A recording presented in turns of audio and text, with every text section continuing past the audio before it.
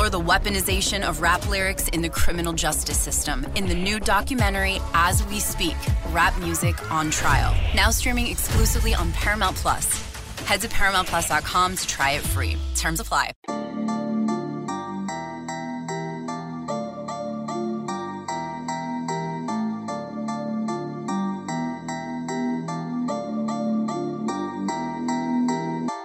Welcome into the Illini Inquirer podcast after dark. This will probably go past midnight, as I usually do. And when it gets late, I don't know why with these games, but I like to call it Mike LaTulip. And what a victory for Illinois, 75-71 in overtime with their star player on the bench. Really not able to score much down the stretch outside of a great gutsy performance by Trent Frazier. But defense locks this one down, Mike. But I know Iowa was the marquee win, and it should be. That's a huge resume booster. But to follow it up with this kind of gritty performance, defensive performance on the road in a tough-to-play-in game. This is one we'll remember once Selection Sunday comes out, once the Big Ten title is decided. This is a game I think we'll remember for this Illinois season. Yeah, I think I tweeted it right after the game, but this was a grown man win. It really was, and I think for a myriad of different reasons. And you could probably make the argument, and I don't know if this is just recency bias, but you could probably make the argument this is the biggest win of the season. I really believe that, and I say that not just because of the game itself.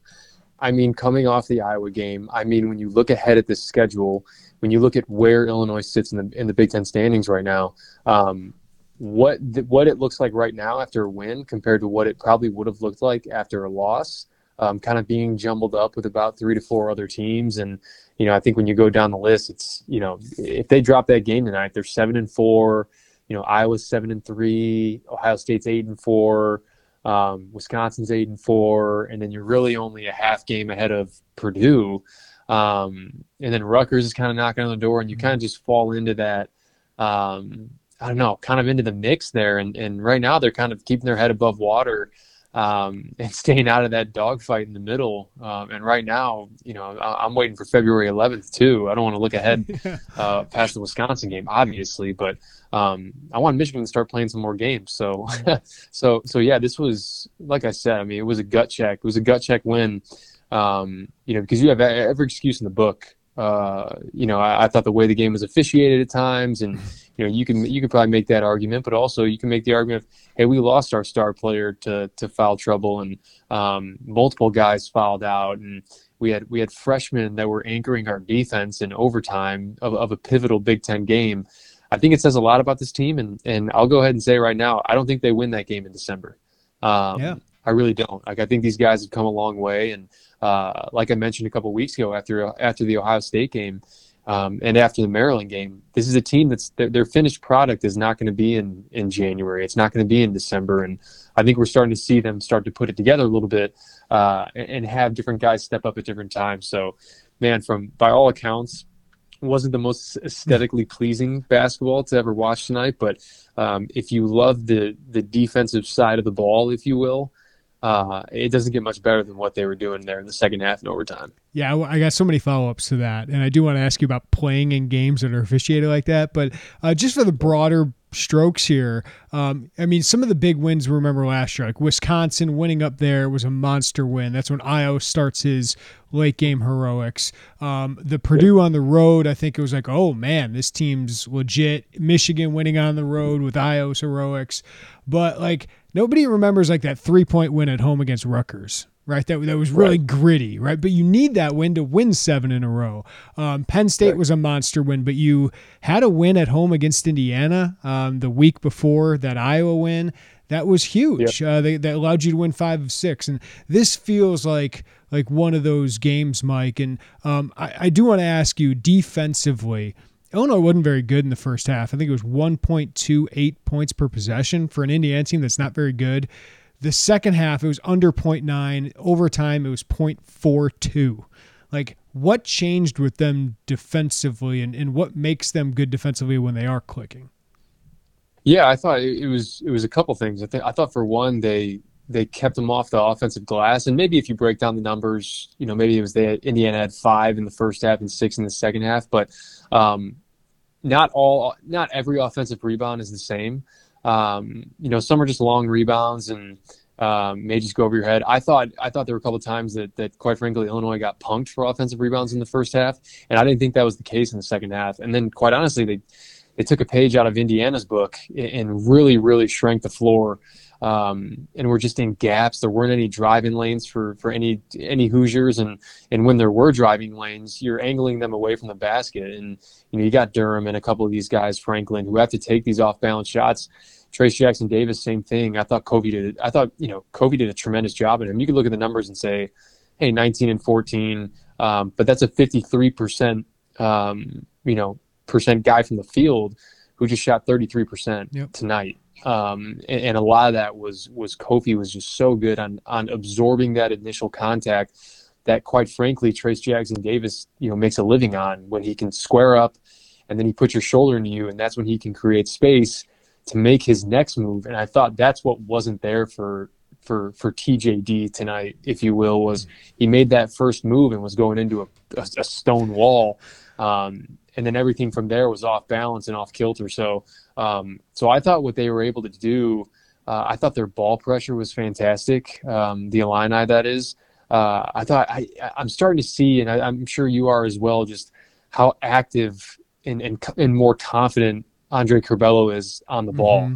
And it really was great to see how active and confident he was on the ball in overtime with 4 fouls.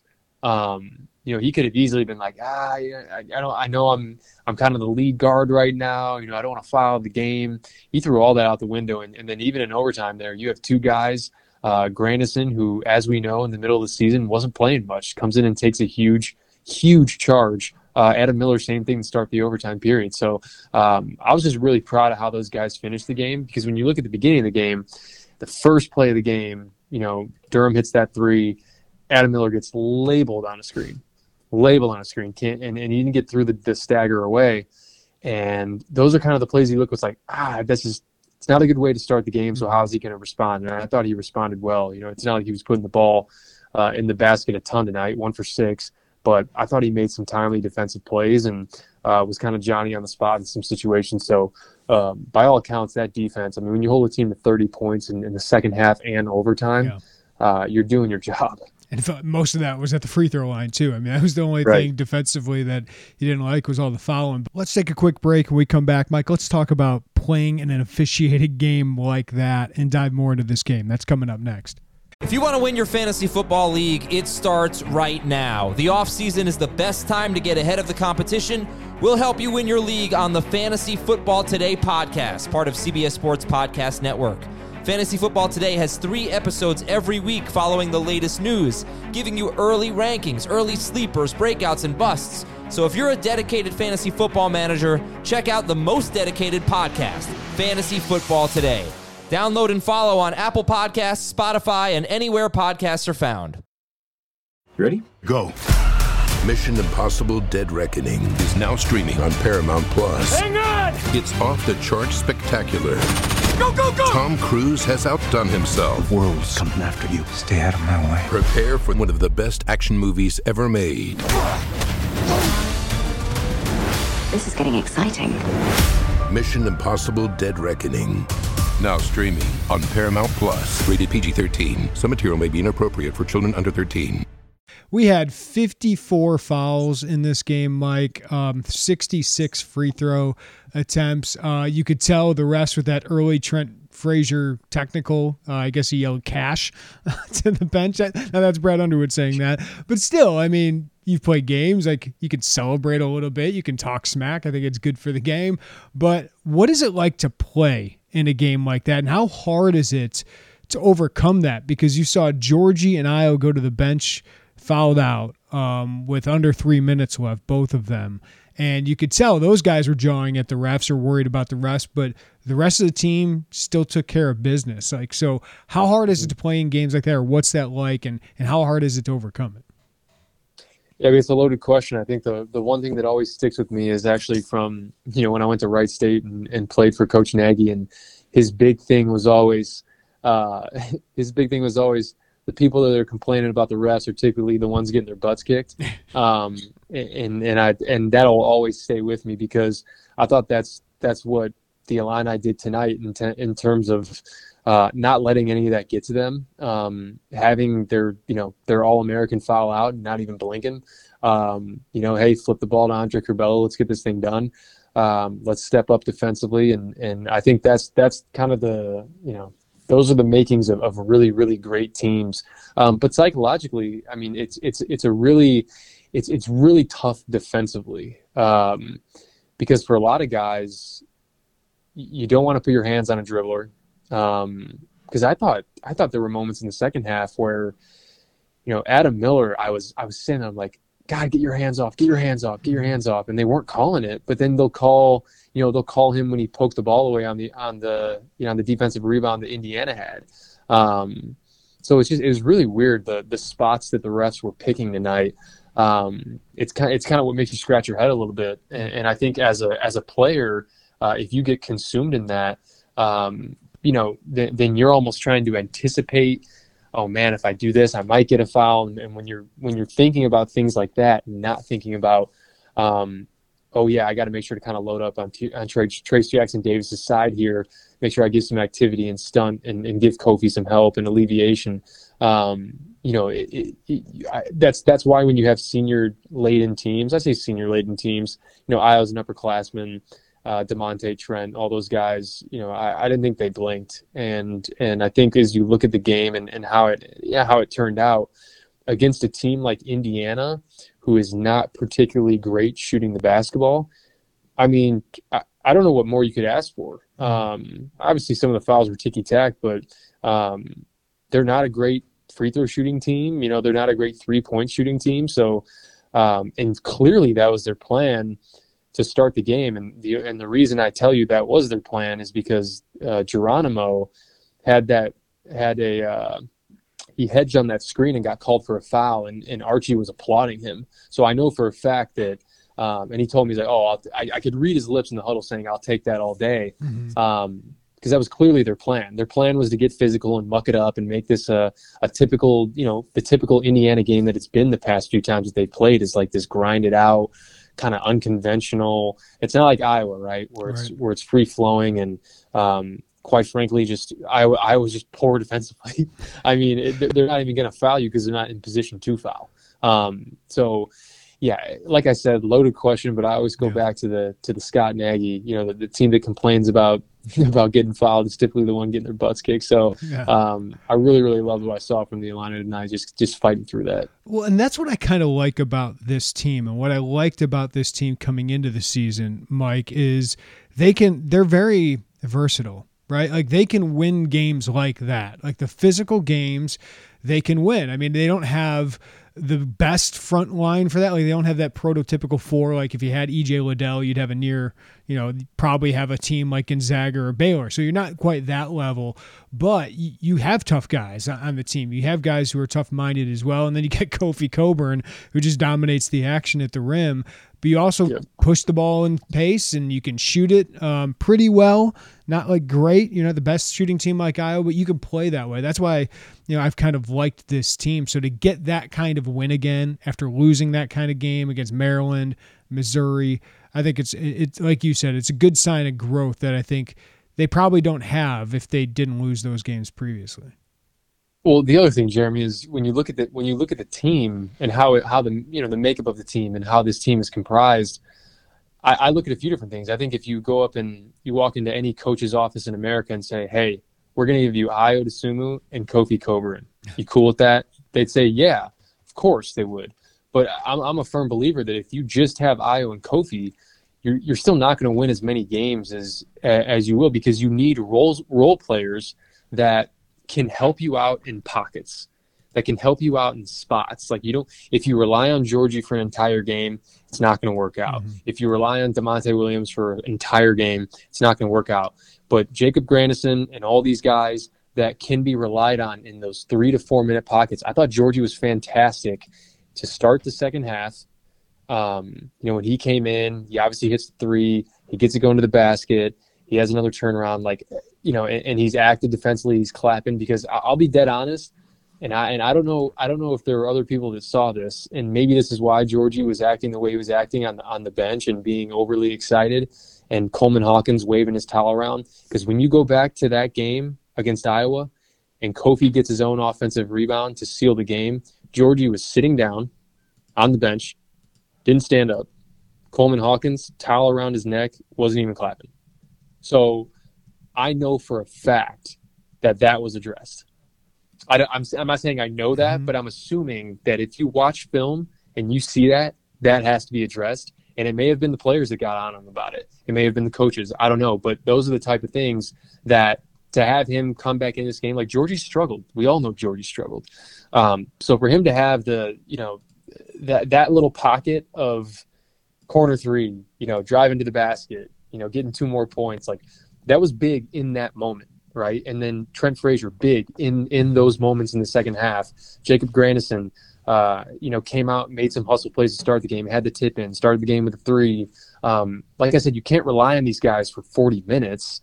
That's just not how the game works. But really good teams have these role players that can help you out when Iowa's in foul trouble, that can help you out when maybe Kofi hasn't gotten it going yet. And those are the really, really dangerous teams come March, because you're going to have an NCAA tournament game in the second round where Iowa goes, 4 for 14, and Kofi maybe has his customary game, but nothing up to what Kofi expects of himself. And that's the DeMonte Williams scores 11 points. That's the Jacob Grandison, goes 3 for 3 from 3 and has a couple big offensive rebounds. Like those are the teams that propel themselves in March and get to April. It's not just look at the national championship a few years ago. I get he's an NBA player, but Dante DiVincenzo came off the bench and won them the national championship. Grayson Allen comes off the bench in 2015 and helps win them a national championship. Those are the type of guys and the type of teams that make it far. Like it's not just, hey, if Iowa and Kofi don't have a great game, like we're kind of screwed. You have guys that can step up, and you have guys that are realizing that about themselves, most importantly, so that when it does come to those big moments, that they're ready. Mike, this is great stuff as always, but I got to ask about, Kofi Cockburn plays 38 minutes, by the way. He couldn't have done that his freshman year for the most part, but Trent Frazier plays 43 of 45 minutes. Really limited Armaan Franklin, who I think is their best playmaker. By the way, Adam Miller on Finney was really good. Finney didn't score a point in the entire game.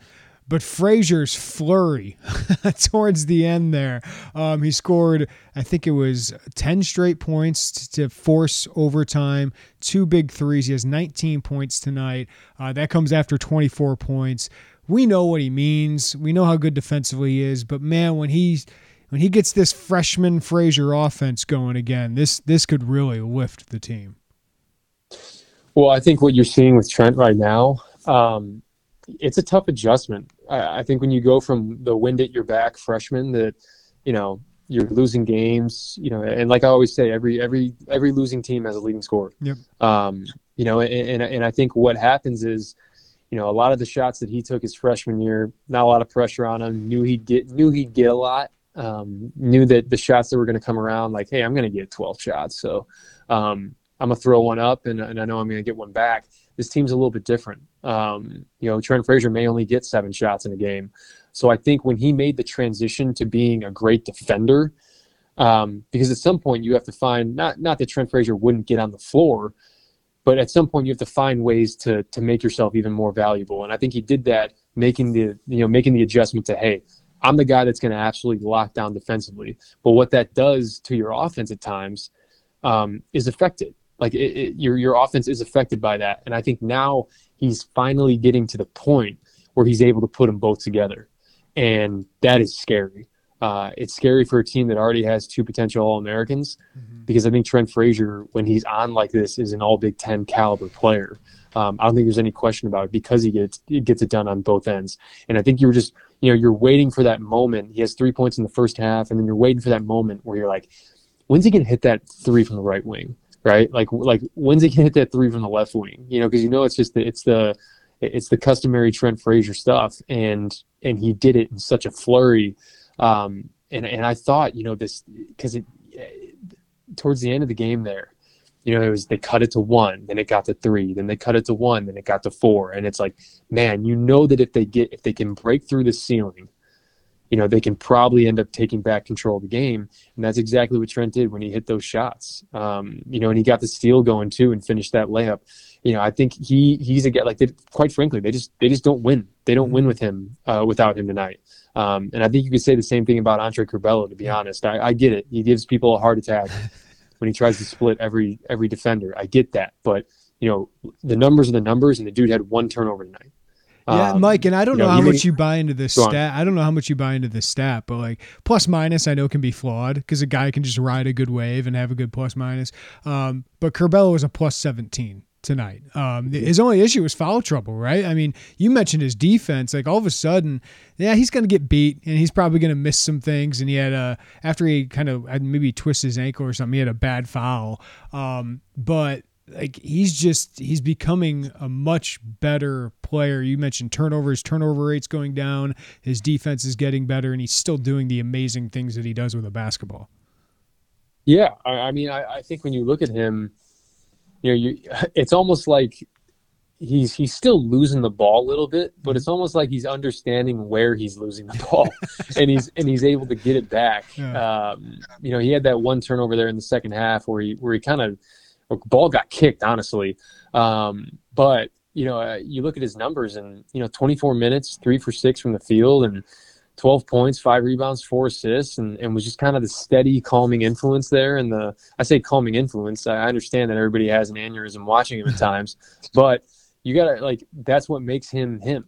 Like, you're not going to, like, quite frankly, the heart attacks that he gives people, like you're going to have to deal with that to deal with the absolutely beautiful pass that he makes to seal the game to Kofi. Because guys that aren't confident in their abilities and guys that don't have that just like, you know what, I'm putting my chips on the table. I'm pushing my chips to the middle of the table. Let's go out and win this game. I'm going to thread this needle right here. Like some guys, quite frankly, like they just don't have the cojones, if you will, to do that. And he does. And he won them the game. He won them the game with that pass.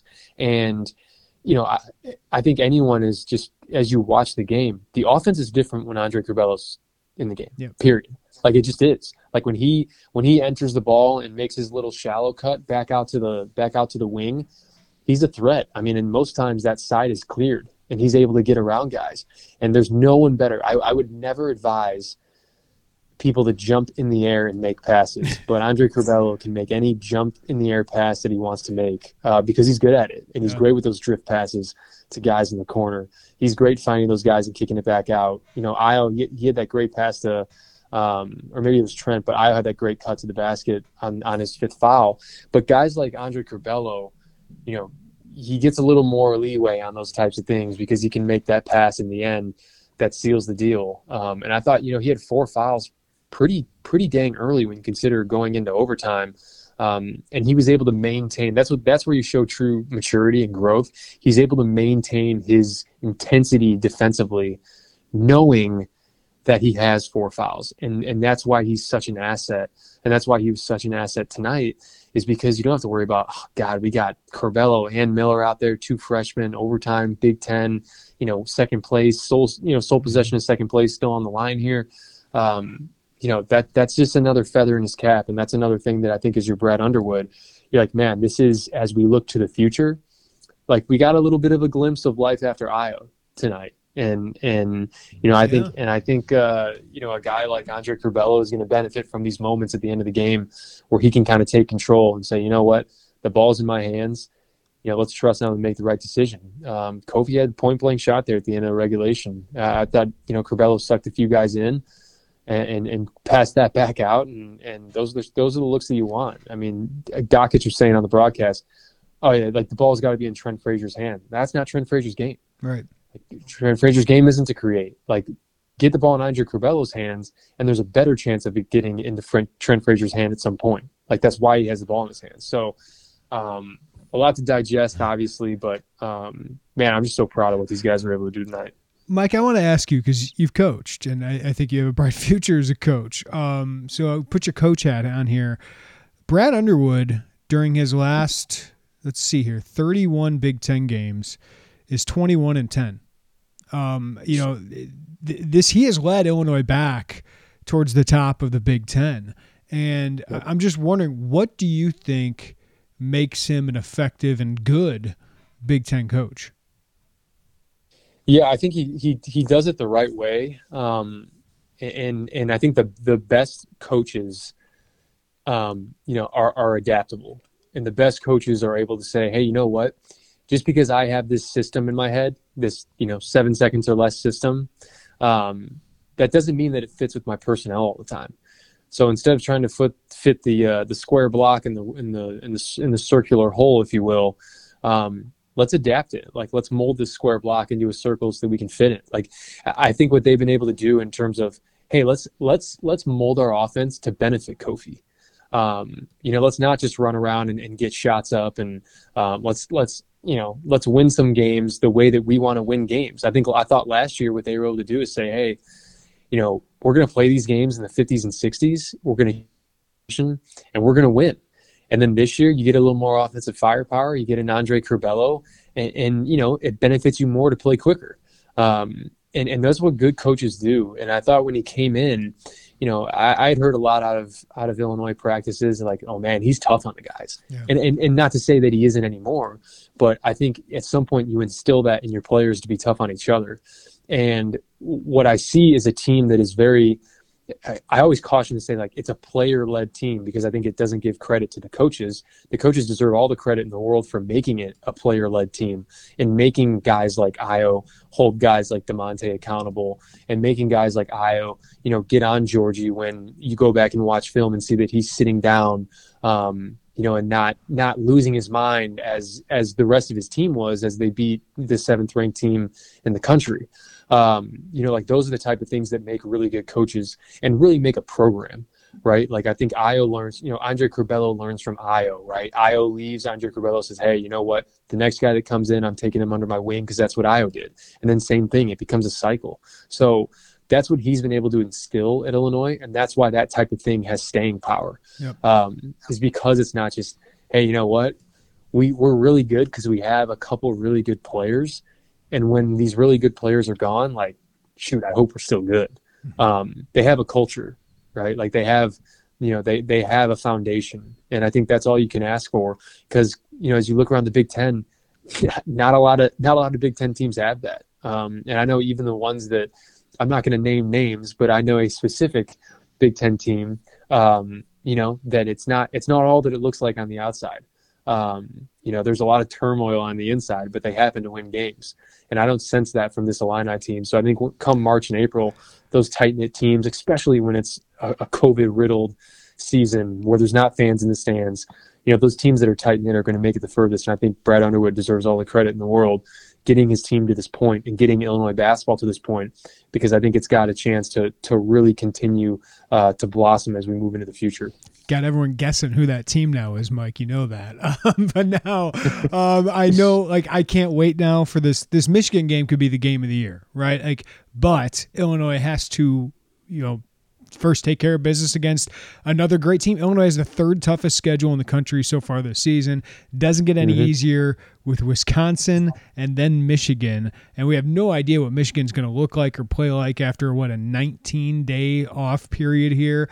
But the Badgers won again tonight, and they are right behind you in this Big Ten race. Always a tough team to play. What do you think about that matchup, which is another probably tough physical game like you saw tonight, only probably with better execution from a team like Wisconsin? What do you think, Mike? Yeah, I think ultimately when you look at a team like Wisconsin, they want to do it their way, and that's never changed. That's always been the case. I think they sprinkled a few years in there with the Kaminsky, Decker, Koenig, Hayes, where it's like, hey, we can play a little faster. We can hang 95 on you. That's not necessarily this team. They want to grind it out. They got a lot of guys on that team that, they're the oldest. They're like the oldest team in America. I've heard they're older than the Bulls. We've all seen the lineup. Bulls. Are you about to bring up the Bulls stat? Yeah, I was going to say, I think we've all heard that. I think once or twice. Yeah, no question. Like, they've, they got an older starting lineup than the Bulls. So, like, it's they're going to execute. They're not going to turn the ball over. So what that means is, you got to get quality shots on the offensive end because they do rebound the ball well. But also I think this is a game where they don't have, I get Nate Reavers is, I believe he's the all-time blocks leader at Wisconsin, but they don't have great interior defense. They don't. They have to take Micah Potter out at times. And I know that doesn't make Micah Potter very happy that he's getting taken out at times. And they do offense-defense because I think this is a game where Kofi's got to have a field day. Because what I've seen from the Wisconsin bigs is it's kind of a Luka Garza deal where hey, they don't want to foul at all. And you'll have guys that are in good position and in the right spots, and Brad Davison's going to be Brad Davison and diving all over the floor. So be the tougher team. Easier said than done, but being the tougher team means a lot of different things. The tougher team makes harder cuts. The tougher team sets harder screens. It's not just diving on loose balls and getting offensive rebounds and boxing out. It's all the little, I got to make this cut even better because I know that Tyler Wall, who is a sophomore that's continued to blossom for Wisconsin, he's going to be in the right spot. It's the reason why he plays 34 minutes a game lately. And all these guys. I mean, Trice, they're all great players, but they're beatable. I think they showed that last year, even in Madison. So I think don't get discouraged when it becomes a bogged down, low possession game. Just take better shots. Be opportunistic when it comes to driving the basketball. I thought Adam Miller, at times he can get in trouble driving the basketball, but I thought tonight, if he can do that once or twice a game, where you're keeping defense honest, you're not leaving your feet to make passes, but just trying to get by a guy. They know you're going to shoot it. They're trying to run you off a line. Maybe you pick up a couple hand check fouls. No. So I think as you look at a team like Wisconsin, it's a great litmus test because I think once again it shows a team like Illinois who scored 98 points on Penn State earlier in the year, right? Who scored 90 multiple times this year and over 100 a few times. This is a team that can win in multiple ways. And there's just another chance to show that again on Saturday.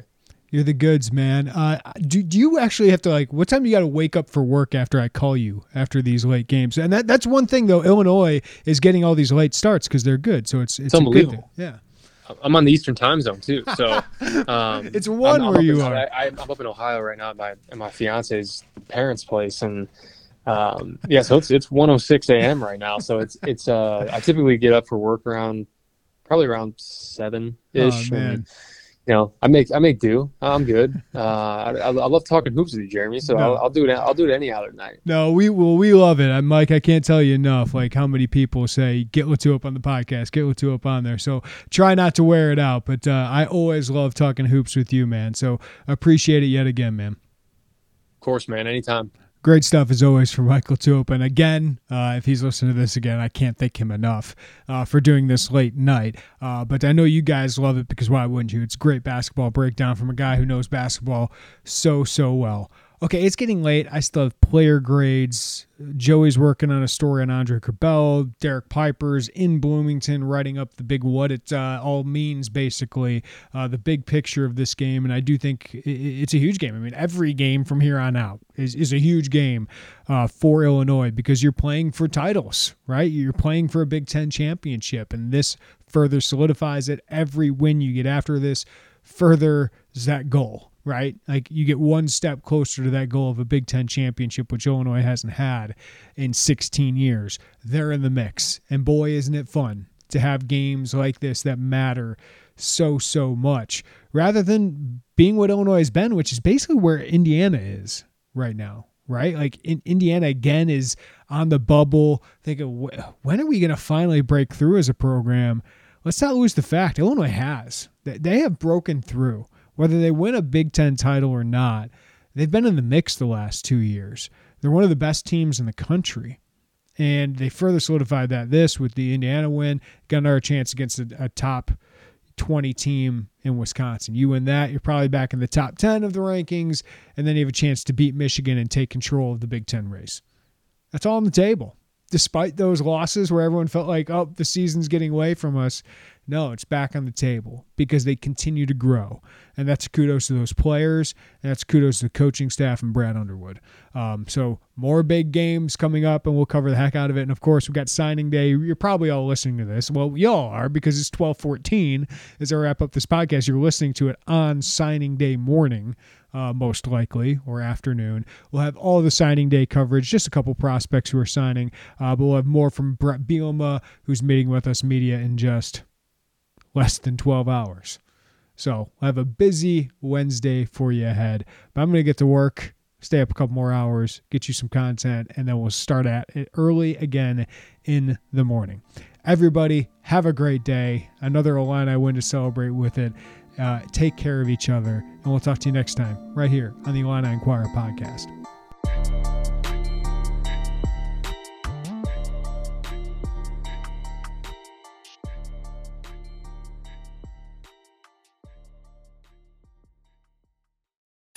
Citizen sleuths are focusing on the brutal slayings of 4 college kids. A new Paramount Plus original docuseries This is the start of something major. follows online detectives as they unravel the mystery of the infamous Idaho College murders There's plenty of places to hide a weapon. and turned it into a social media phenomenon. Where are the roommates at? huge night. I want the truth from you. #CyberSleuths, the Idaho murders, now streaming exclusively on Paramount Plus.